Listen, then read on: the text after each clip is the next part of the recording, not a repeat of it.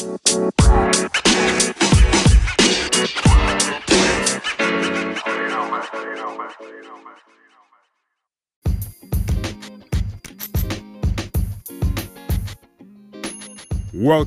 to another episode here at the Masculine Health Solutions podcast. Today, I had the utmost pleasure of interviewing Luke Chow.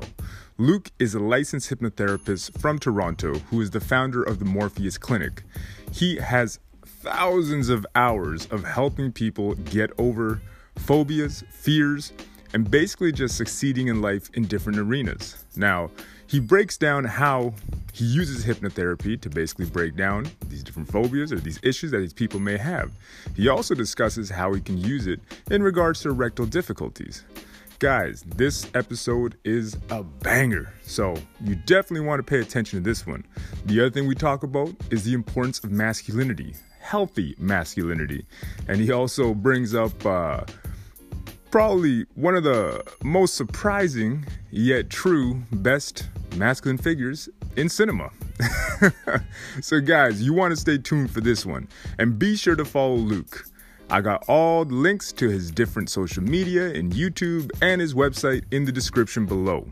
So guys, without any further ado, let's talk to Luke. Welcome to another episode here at the Masculine Health Solutions podcast. Today, I got Luke Chow, and he's going to break down hypnotherapy for us and basically show us how to harness, all that good positive energy we have to basically overcome any of the issues that need to be overcome. Thank you for having me, CJ. It is a pleasure to have you here. We had some technical difficulties, but you know what? Finally, it worked its way out. Like I was telling Luke, sometimes Murphy's Law just does that to us. But, we're blessed to have Luke here. So guys, make sure you pay attention. This is a good one. Gonna probably have to take notes later on. Lord knows I will. But Luke, first and foremost, tell us what made you get into hypnotherapy, man? Yeah, well, I was just explaining that my degree is in English literature, and there are no obvious career paths after an English lit degree. So I was looking at sort of private certifications I could take after my degree, and among my earlier life interests was hypnotherapy, and how to kind of alter your state of consciousness naturally to adopt new ideas or to kind of change your perspectives. So I took a certification program shortly after graduating. Didn't really do much with the certification, but I did kind of become a workshop junkie and take a lot of workshops and seminars and read a lot of books and kind of piece together my own education in hypnotherapy. I took a meditation retreat lasting 2 weeks, or 10 days actually, in 2006. Came back basically fearless and rented out literally this office I'm sitting in right now in 2006, September 1st. And since then, I've had over 7,000 people walking through our doors. I've had a number of associates, so it wasn't just me seeing these 7,000 people. Launched a few careers, trained a few dozen students. And at this point, 15 years later, hypnotherapy is the only thing I've really known as an adult. So yeah, that's the Gotcha. backstory. I love that, man.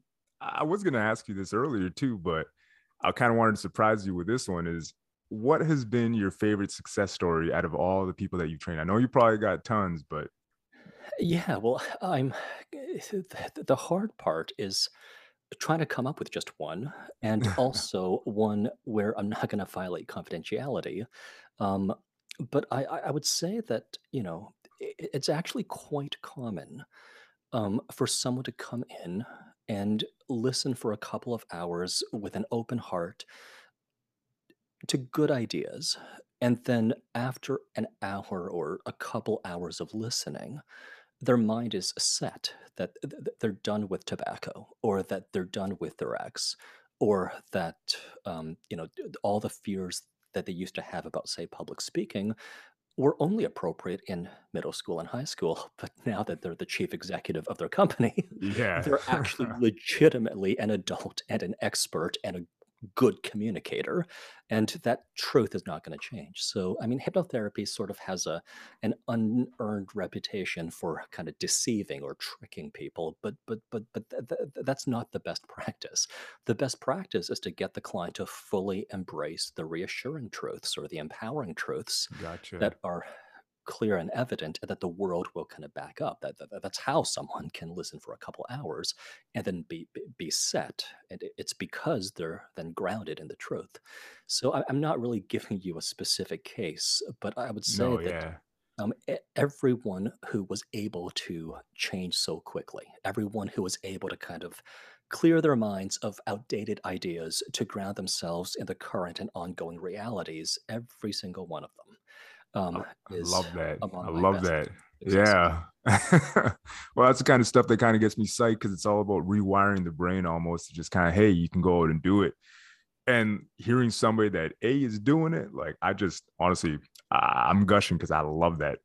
Well, I have to give credit to my clients because, you know, often we see ourselves as being educated until the age of 18 or until the age of 25 or 30, and then we're kind of set. But those who come in here seeking guidance, they kind of recognize they're able to learn new perspectives, new attitudes, even a new worldview at whatever age they're at. And Yeah. so they not only go out of their way, but they kind of do see themselves as lifelong learners. And that way, they're not stuck with beliefs that only made sense in the 80s, or that they're not stuck with a worldview that hasn't been updated since they were Yeah. 18. So I give them full credit. The fact that some people can change in a fairly small number of sessions is more with credit to the client than with credit to me. I'll take credit for a few hours of talking, but I must Yeah. give them credit for everything they do, like quitting smoking for years or for life, Yeah. because that's all up to them. I love that, man. And I was gonna ask you as well, what are the what is some of the mysticism and some of the craziness that you hear in regards to hypnotherapy? Like for people that are unresearched and they think, oh, this is like a Las Vegas stage where I'm gonna be squawking like a bird or just Yep. doing some random thing. Yep. Like, what is the truth of hypnotherapy? And just break down basically what it actually does and how it works. Sure. There are several questions in there that I'll kind of try to answer one at a time. So first of all, stage hypnosis is the application of hypnosis, the same state of mind I put my clients in, Gotcha. except on stage. For entertainment, the hypnotist gets people to accept bizarre ideas temporarily. Whereas here, as I had explained earlier, I'm getting my clients to accept truthful, grounded ideas that are backed up by reality and for the rest of their lives. So Gotcha. no one leaves a Las Vegas show still believing they're a dog. Uh, that would be weird. So there is no lasting effect, even if what you see on stage is quite dramatic. Whereas here, what you see is not as dramatic because I'm, reassuring someone that yes, they're actually a good highway driver, or actually they're a good public speaker. So it's not flashy, but I am grounding the client in the truth, which means the beliefs they leave here with are reinforced by daily living and don't fall apart in the face of their lives. So I would kind of summarize what I do as a hypnotherapist as that I'm using my words to guide the client through their inner worlds so Gotcha. that they do become grounded in the reassuring truth or the inspiring truths or the motivating truths. And, Gotcha. I do very much believe that much of the distress that people come in here with is because of some degree of falsehood that they've come to believe in. Mm. Like if they believe they need a cigarette when they're stressed, well, if you're a non-smoker, you know how much of a lie that is. People need a Yeah. break. People need a friend. People need a partner. People need to vent. People need to hear a kind word sometimes, but no one needs a cigarette. Um, Yeah. and much of the fear and doubt and worry that people have is no longer grounded in the current station of life that they're in. So yeah, that's how I would summarize it. I love that. And another thing, obviously, we want to focus more on the male aspect, but Just out of curiosity's sake, though, how what is the most common thing that you see a lot of people just show up for? Is it usually phobias? Is it trying to get over the past? Like, what is the most I guess common reason people come to see you? Yeah, well, I haven't done an analysis for a while, but the last time I analyzed it, smoking cessation, weight loss, and fears were Gotcha. half of our clientele. And Gotcha. the other half is just a long tail of random miscellaneous issues that can all be categorized as benefiting from a change in perspective. And still, traditionally, people associate hypnotherapists as people who get you to quit smoking and lose weight and overcome phobias. So I think because of that stereotype, that's Yeah. who we tend to attract the most of. And when it comes to weight loss, because I'm curious for this one, I think you'll probably get a bunch of bodybuilders that are going to come see you in the near future. But when it comes to weight loss, is it just kind of limiting beliefs that you find that are usually holding people back, or how does it work? Yeah, so I work within the realm of belief change. So if I do, or if the client does identify a limiting belief, that's an obvious target. So as much as I can, I want to give the client the mindset and the worldview of someone who doesn't have the problem they have. So, Gotcha. some people successfully lose weight and they maintain a healthy lifestyle. So I want to be thinking in terms of what does a healthy person think when they're facing a pile of snack food? What does a healthy person think when they don't want to get out of bed at 6 a.m. to go for their morning jog? Yeah. So I think in terms of solutions, I think in terms of how does a healthy person think in this situation, and that's the ways of thinking that I communicate to my clients while they're in hypnosis, which is an open-minded, inwardly focused state, allowing them to accept new ideas more readily.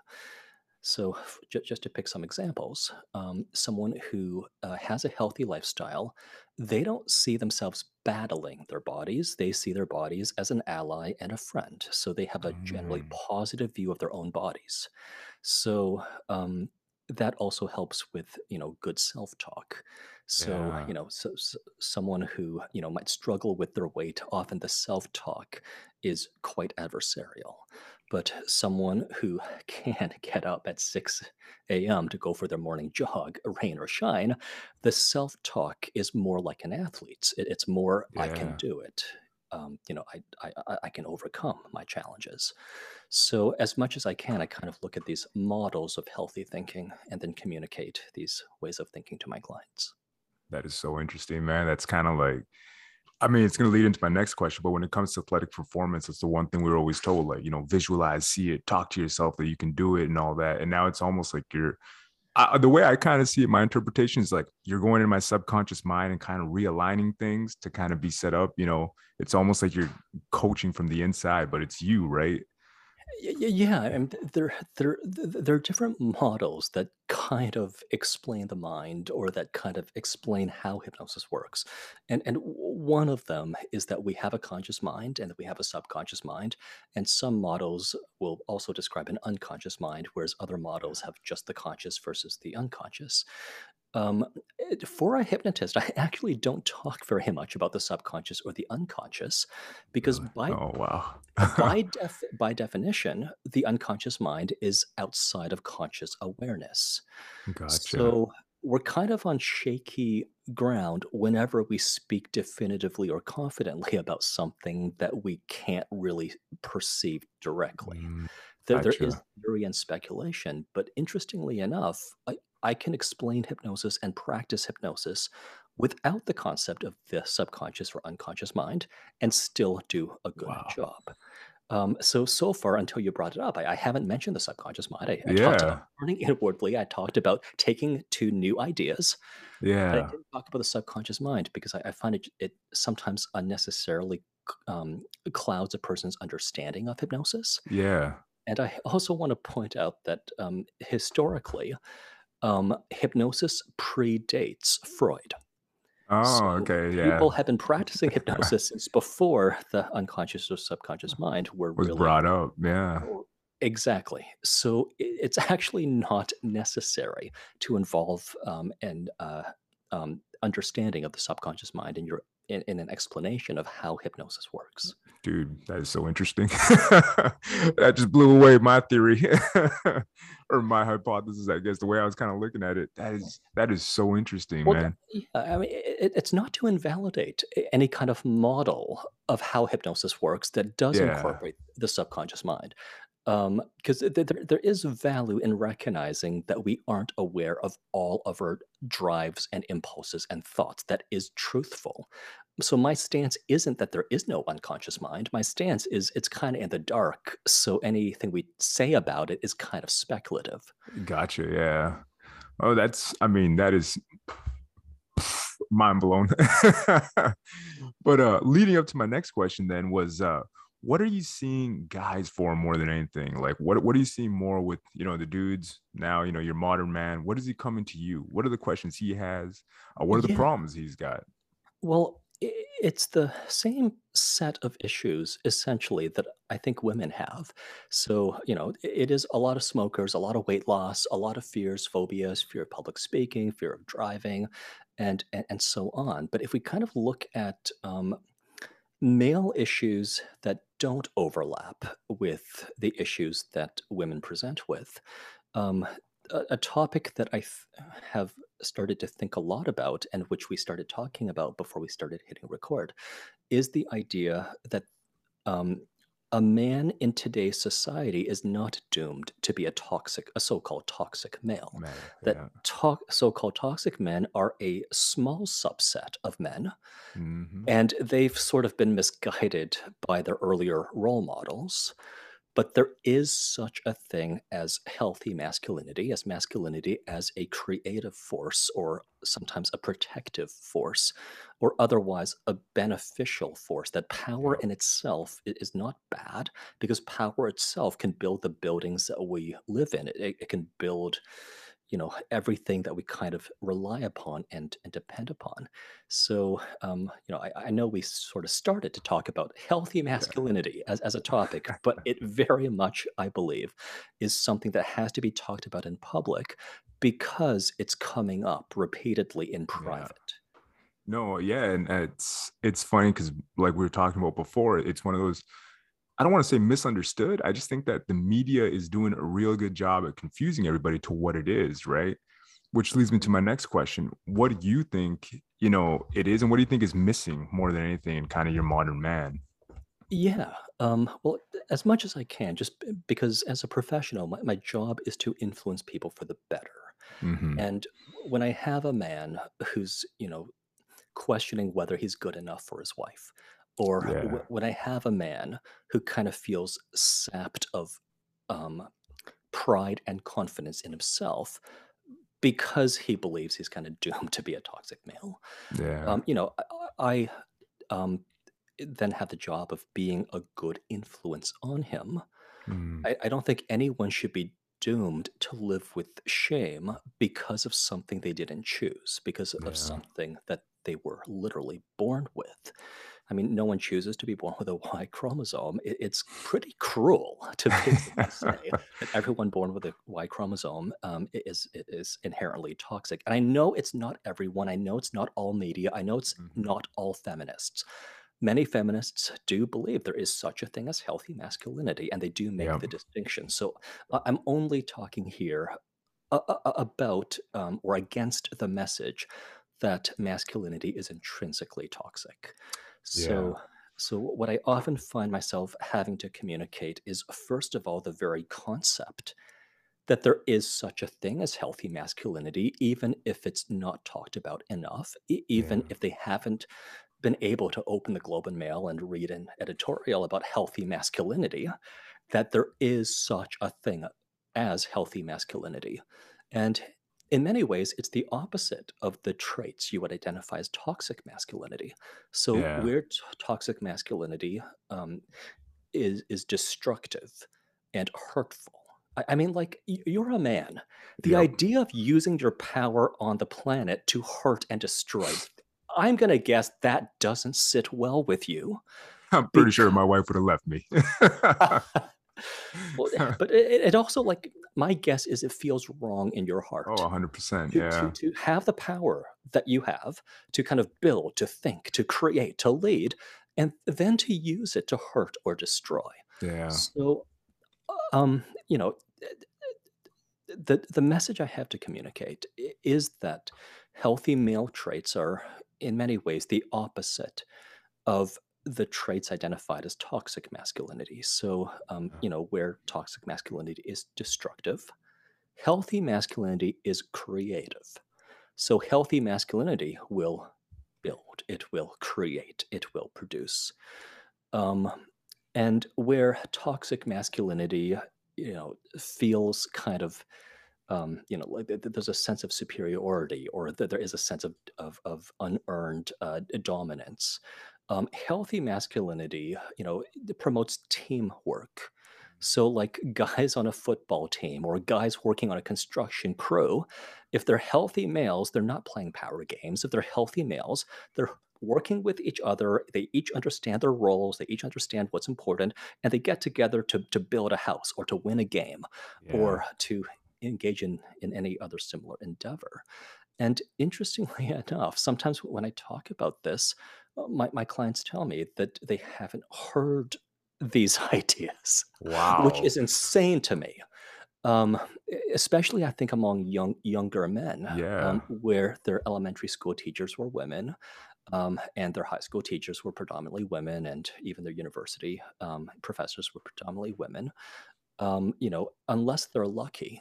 Unless they have a good male role model as, say, a high school coach or a dad, unless they're lucky, sometimes they look at the toxic men, say in popular culture, Yeah. or who are around them, and they think they're destined or doomed to be like them. So that's why it's important to me for me to say, just even in the first place, there is such a thing as healthy masculinity. Masculinity. Now, that leads me into the $1 million question, Luke. So let's say for guys who have no positive role model, and the media's not putting out too many good guys as of late. So if I was a dude who's looking for somebody to look up to or somebody to emulate Yeah. in media, who would that be? It's the $1 million question because it's so hard to answer. And so I'm kind of teasing that I have a name in mind that I'm not speaking yet, to kind of encourage listeners to see if they can answer this question themselves. Who in popular culture or in the popular media, whether a fictional character or someone who's a celebrity, who can we all, as men or as adolescents or as boys, look up to and say, yes, that's the archetype of a ideal healthy male? And there are very few. So, popular culture often produces anti-heroes these days. Yeah. Not heroes, not people we want to emulate, but people who've got their character flaws, people who are just not great role models, like Don Draper from Mad Men is Oh, often yeah. held up as an example of masculinity, but I don't really want to be like him.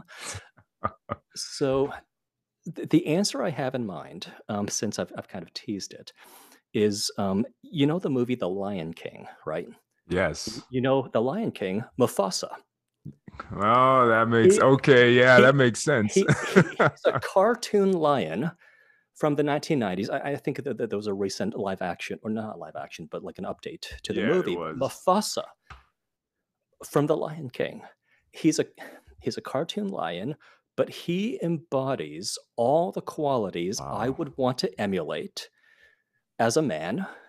So he can be playful with Simba. He can be quite lighthearted, but also when necessary, the Wow. claws come out, and he's willing to be vicious. Or I guess you could also say, like, mature Simba at the end of the movie is an Yeah. example of fully coming into one's masculinity. Um, but other than Mufasa from The Lion King, I actually can't think of any examples from popular culture of men we can all emulate. I mean, we've got like Mr. Rogers, who embodies the kind, gentle side of men, but we never see him with claws out, Yeah. right? But we have like James Bond, but he's not a great role model. I wouldn't leave him alone with my girlfriend. No. So like, but Mufasa, we can all trust. We can all emulate. And I think, it's not just boys and men who can see Mufasa as an archetypal example of a healthy male. I think it's also women Yeah. Yeah, can dude. Like, also understand Mufasa as like the ideal male, where if they were with someone like that, they would feel safe, they would feel protected, they would feel like they trust the person they're with. that is freaking like honestly, I'm wrapping my head around how it makes perfect sense, right? Because it's kind of like I believe in masculinity as well. My point of view has always been, you got to provide, protect, and you got to progress, right, as a male. Mhm. And I mean, I don't know as far as progression kind of goes, but as far as protecting and providing, that was like his main role, right? Like that was his thing, and he was protecting the flock. And Mhm. it's crazy because I'm like, well, it's not just, his family. He was in charge of everything, right? And he was a Yeah. good king. He was taking care of society. He was making sure everything was well balanced. And we Mhm. see how Scar comes in and basically he's the opposite of that and everything just falls apart. Exactly. That is a Exactly. crazy analogy. But the last point you brought up, which is to compare Mufasa with Scar, because they're brothers, right? So Yeah. they are from the same family. They basically have the same genes. Yet Scar chose a very different path. With the power he has, he chose to kill and to hurt Yeah. and to destroy. Yet Mufasa Wow. didn't. And you could also see how the kingdom flourished under Mufasa and then Yeah. degraded under Scar.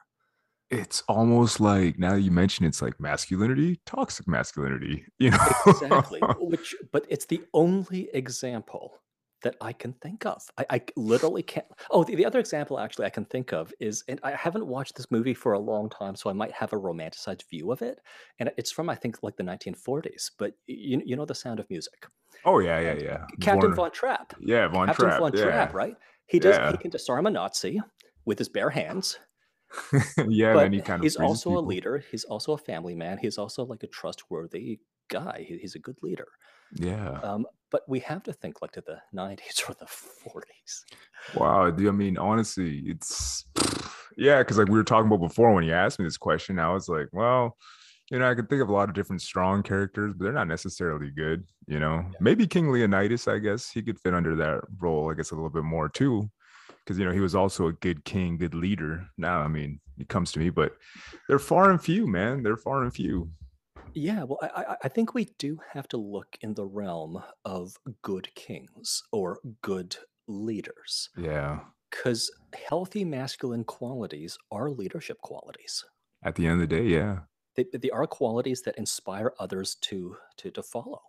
I mean, power exercised well, it doesn't force anyone to do anything. It inspires No, others no, to yeah. to follow you. So yeah, I mean, so it's an interesting topic to think about. I don't know if you have like a comment section where people can leave a comment or write into, but Right into, yeah, for I would more. be happy to expand my repertoire of names or figures I can point to as examples of healthy masculinity to emulate.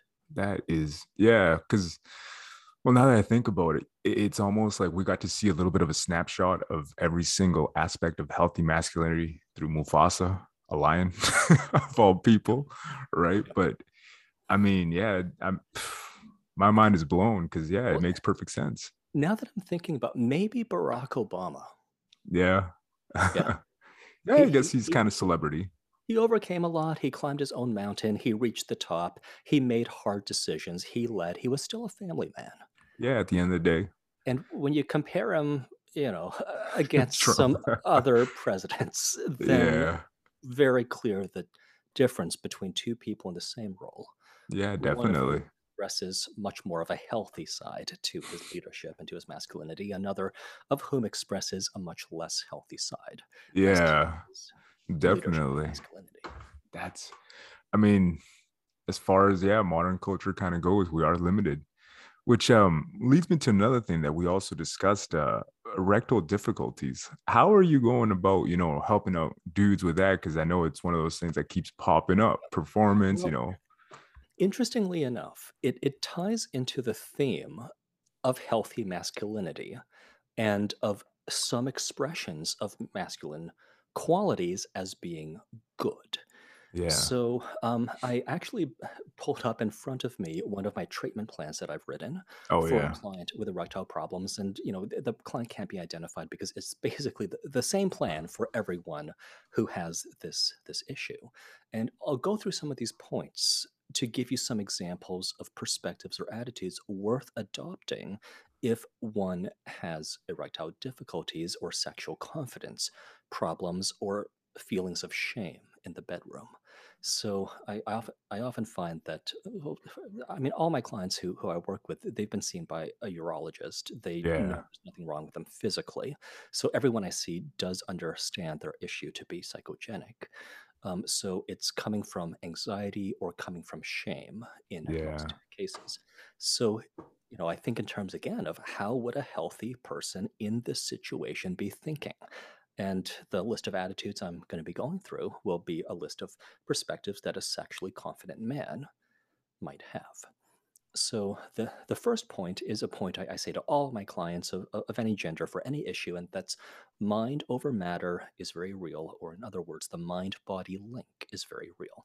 Yeah. This is one of the premises we're working from. That the thoughts you hold in your head are going to be affecting the quality of your life, Yeah. and it's going to be affecting your mood. It's going to be affecting how motivated you are to achieve things. And just like when you speak to a friend supportively and encouragingly, you boost his morale and confidence. But if you speak to a friend, abusively, the way many Yeah. people speak to themselves inside their heads, you're going to lower his morale and prevent him from getting stuff done. So, mind over matter is real. It's not just conversations you have with others, it's conversations you have within that make a huge difference as to your relationship with yourself. So Gotcha. that's the first basic foundational point that I have to communicate because everything else rests on the idea that there is such a thing as higher quality thinking that uplifts and encourages and comforts versus lower grade thinking that diminishes and harms and hurts. So the next point to kind of counter a lot of the guilt that a lot of men feel around sex. It's that sex is a fun, exciting, relaxing, life affirming, often playful, affectionate, and wonderful experience shared by two people. There Yeah. is no place for shame in the bedroom, and instead, when anticipating or experiencing intimacy, you can expect authentic expression of your desire to give and receive pleasure.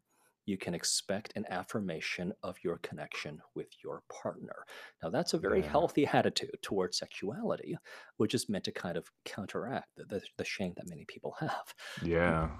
just kind of make reference to the Lion King again, when you kind of see the lion and the lionesses tussling about, there is a sense of shamelessness. There is a sense of play, and I would Yeah. suggest that's not just for animals in nature. In For human beings, we also get to embody that sense of play and shamelessness in behind closed doors with a consenting partner. That's exactly the right time and place to kind Yep. of feel and embody a sense of play and shamelessness and authenticity. So the next point that I communicate is that sex is one of a very few experiences in life that involve all five senses. So Yeah. food and drink are two other experiences where you'll see and feel and hear and taste and smell what's in front of you. And sex similarly involves all five senses. So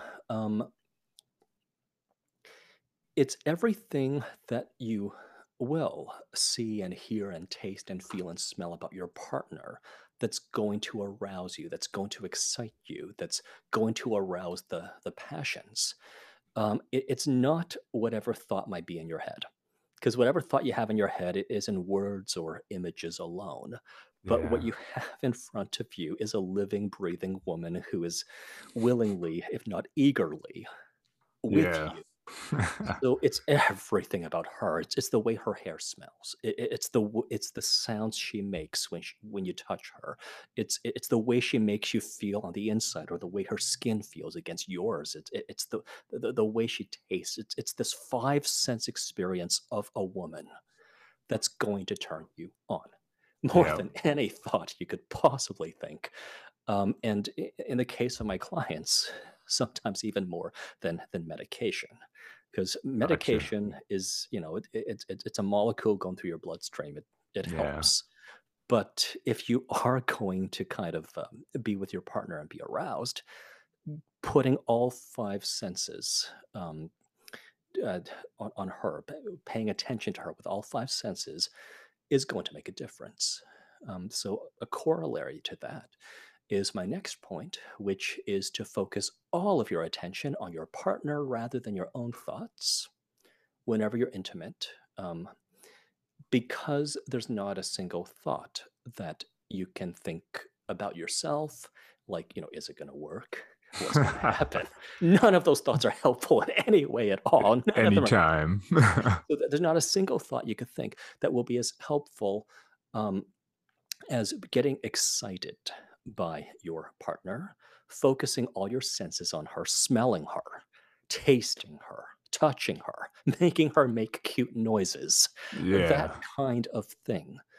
Um, and another point to kind of follow up with that, it's to become intoxicated by your partner's physical presence to the point where you are relinquishing thoughts about work, and you are relinquishing your own insecurities, and you are relinquishing so many of the anxious or doubtful thoughts and fears to become intoxicated by the Yeah. five sense experience of being with a woman. You don't get to do this in public. You don't get to do this at work. You get to do this behind closed doors in the right time and place. So the place for thinking or analysis is outside the bedroom, but inside the bedroom, it is the appropriate place to feel amazing. It's the appropriate place to be authentic, to lean in and sniff your partner's hair. It's exactly the right place for that. Um, in many cases, I also have to kind of point out that many of the emotions and actions and thoughts and feelings that would be not safe for work, that would be inappropriate on a public subway, are Yeah. precisely appropriate in private with In your the partner bedroom. in Uh-huh. the bedroom. So the message then is that a private bedroom is a rare place where you could be entirely masculine, entirely dominant, emotional, or gentle, primal, or anything else that you and your partner like. That there's no wrong way to Gotcha. express Yeah. yourself during sex, and whatever you feel authentically, however she turns you on when your face is buried in her hair, that is the right feeling. That as long as it's an authentic feeling, it is right. But you have to be in your senses. You can't be in your head in order to kind of be immersed or intoxicated by this five sense experience of being with a woman. I'm using heterosexual terminology because I know at least 90% of your audience Yeah. probably will Yeah, be for the straight most men. part. Yeah. So it's not to kind of it's not to exclude gay men. It's just to Oh, kind of speak to yeah. the majority of your audience. Um, so along with that message is the idea that sex is not performance. If you're thinking about kind of how you'll perform, how you'll do in front of your partner, you're being inauthentic. You're cutting yourself off from the wonderful feelings of total acceptance that you're supposed to be feeling during sex. Yeah. So, many men with erectile problems, they unnecessarily cause problems by thinking of it as performance. And I know it's so embedded in the language of so-called sexual performance. But sex is not a performance. You don't have to have the pressure that comes with performance. No one's watching you. I mean, if your blinds are closed, your door is closed, there's no cameras in your bed, then no one's watching you. There's no performance to be enacted. And it's supposed to be immersive. It's supposed to be a state of not caring about Yeah. how you look, not caring about so-called performance.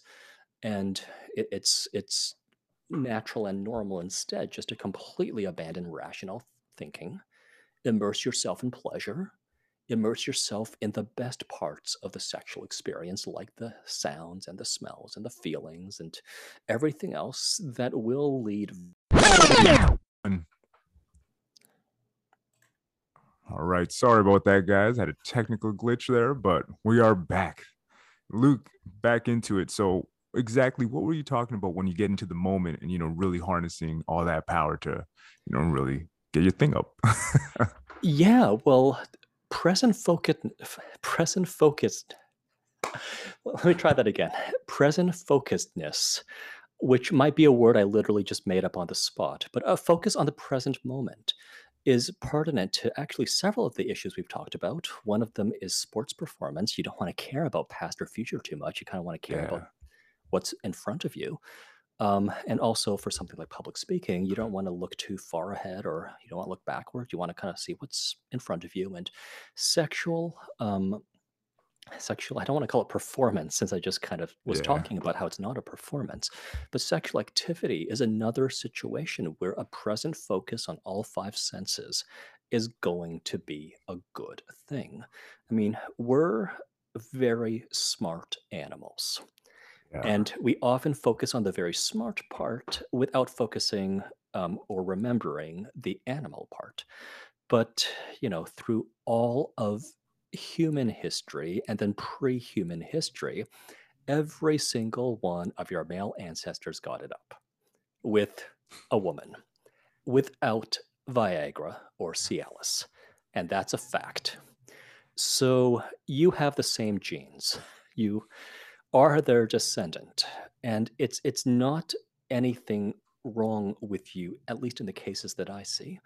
Yeah. It's your thoughts are getting in the way. Your intellect is getting in the way of something that's supposed to be primal, that's supposed to be animalistic, that's supposed to be something you feel and experience more Mm. than that you do or that you plan.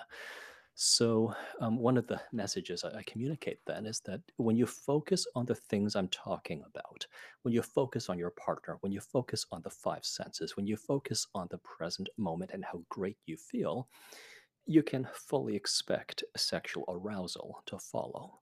You can Yeah. fully expect orgasm eventually then to follow.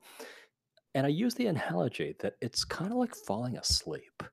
Your thoughts get in the way of falling asleep, but when you kind of focus on how relaxed you feel and how luxurious it is to have no expectations or demands put on you at bedtime, then sleep will come eventually. It's just a matter of time. Sleep will come to you. And Yeah. with most um, bodily functions like sleep or erections, it's a matter of being patient with your body, recognizing your body's a lifelong friend and a lifelong ally. It's not bad. It's not shameful. You can't sort of will yourself to fall asleep. You can't will yourself to gain an erection. You can't will yourself to do these automatic bodily functions, but you can create the right conditions and be patient with your body. Yeah.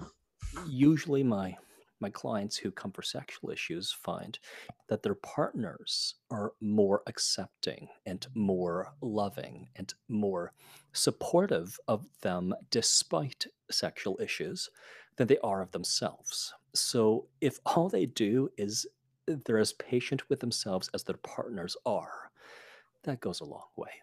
I mean, women Yeah. are supposed to inspire us to be better, to be more loving, to kind of, be more in touch with our own better feelings. So if you've got a naked partner in bed with you and she's telling you it's all right, if she's telling you, just take your time, it's okay. It's worth listening. It's worth kind of letting yourself be affected by that.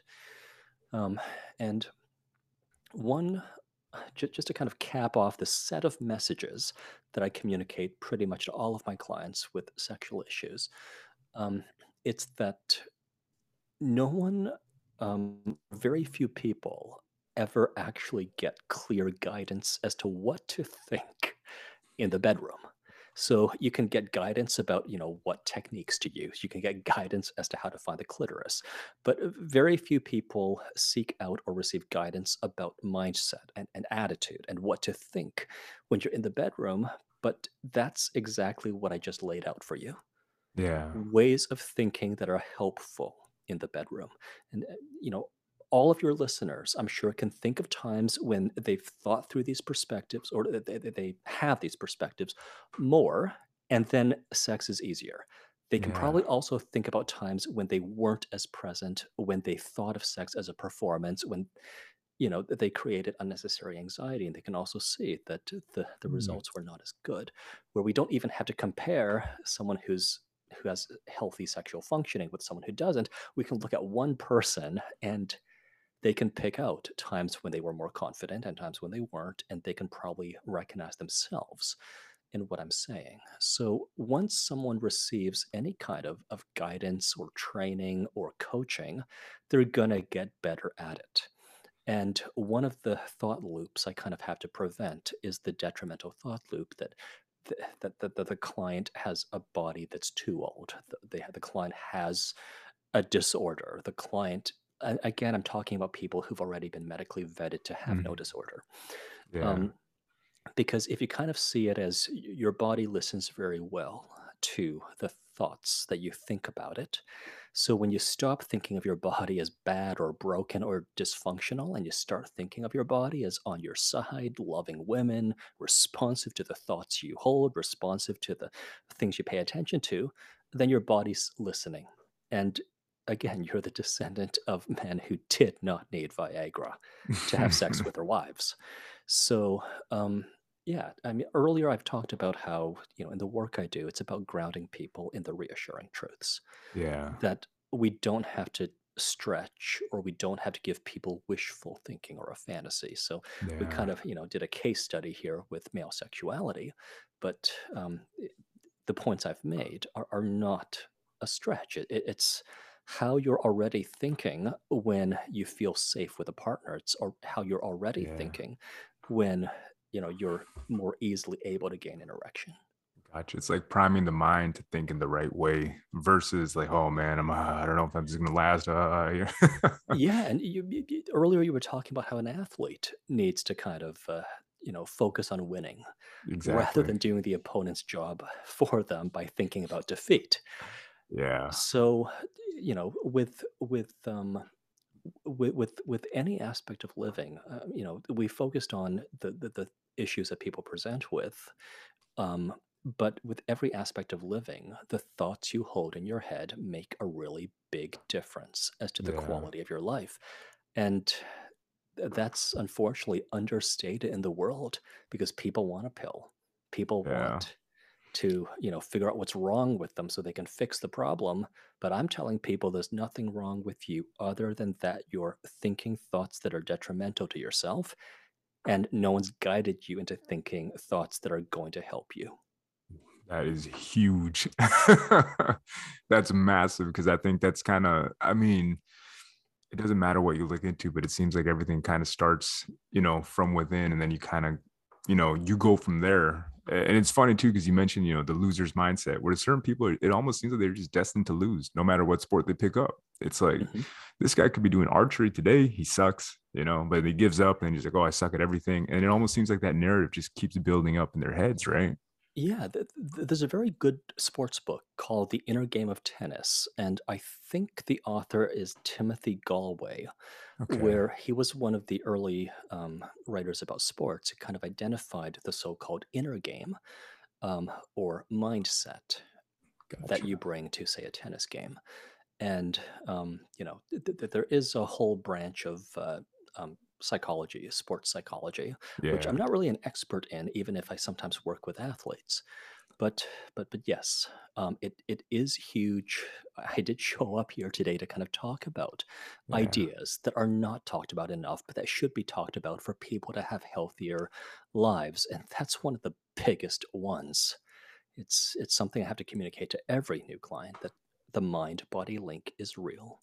The Yeah. thoughts you hold in your head are going to affect. the way you feel. So, the same kinds of kind thoughts you speak to a friend are the ones you should also speak to yourself. The same kinds of hurtful thoughts you would never speak to a friend are also the kinds of thoughts you should discard for yourself.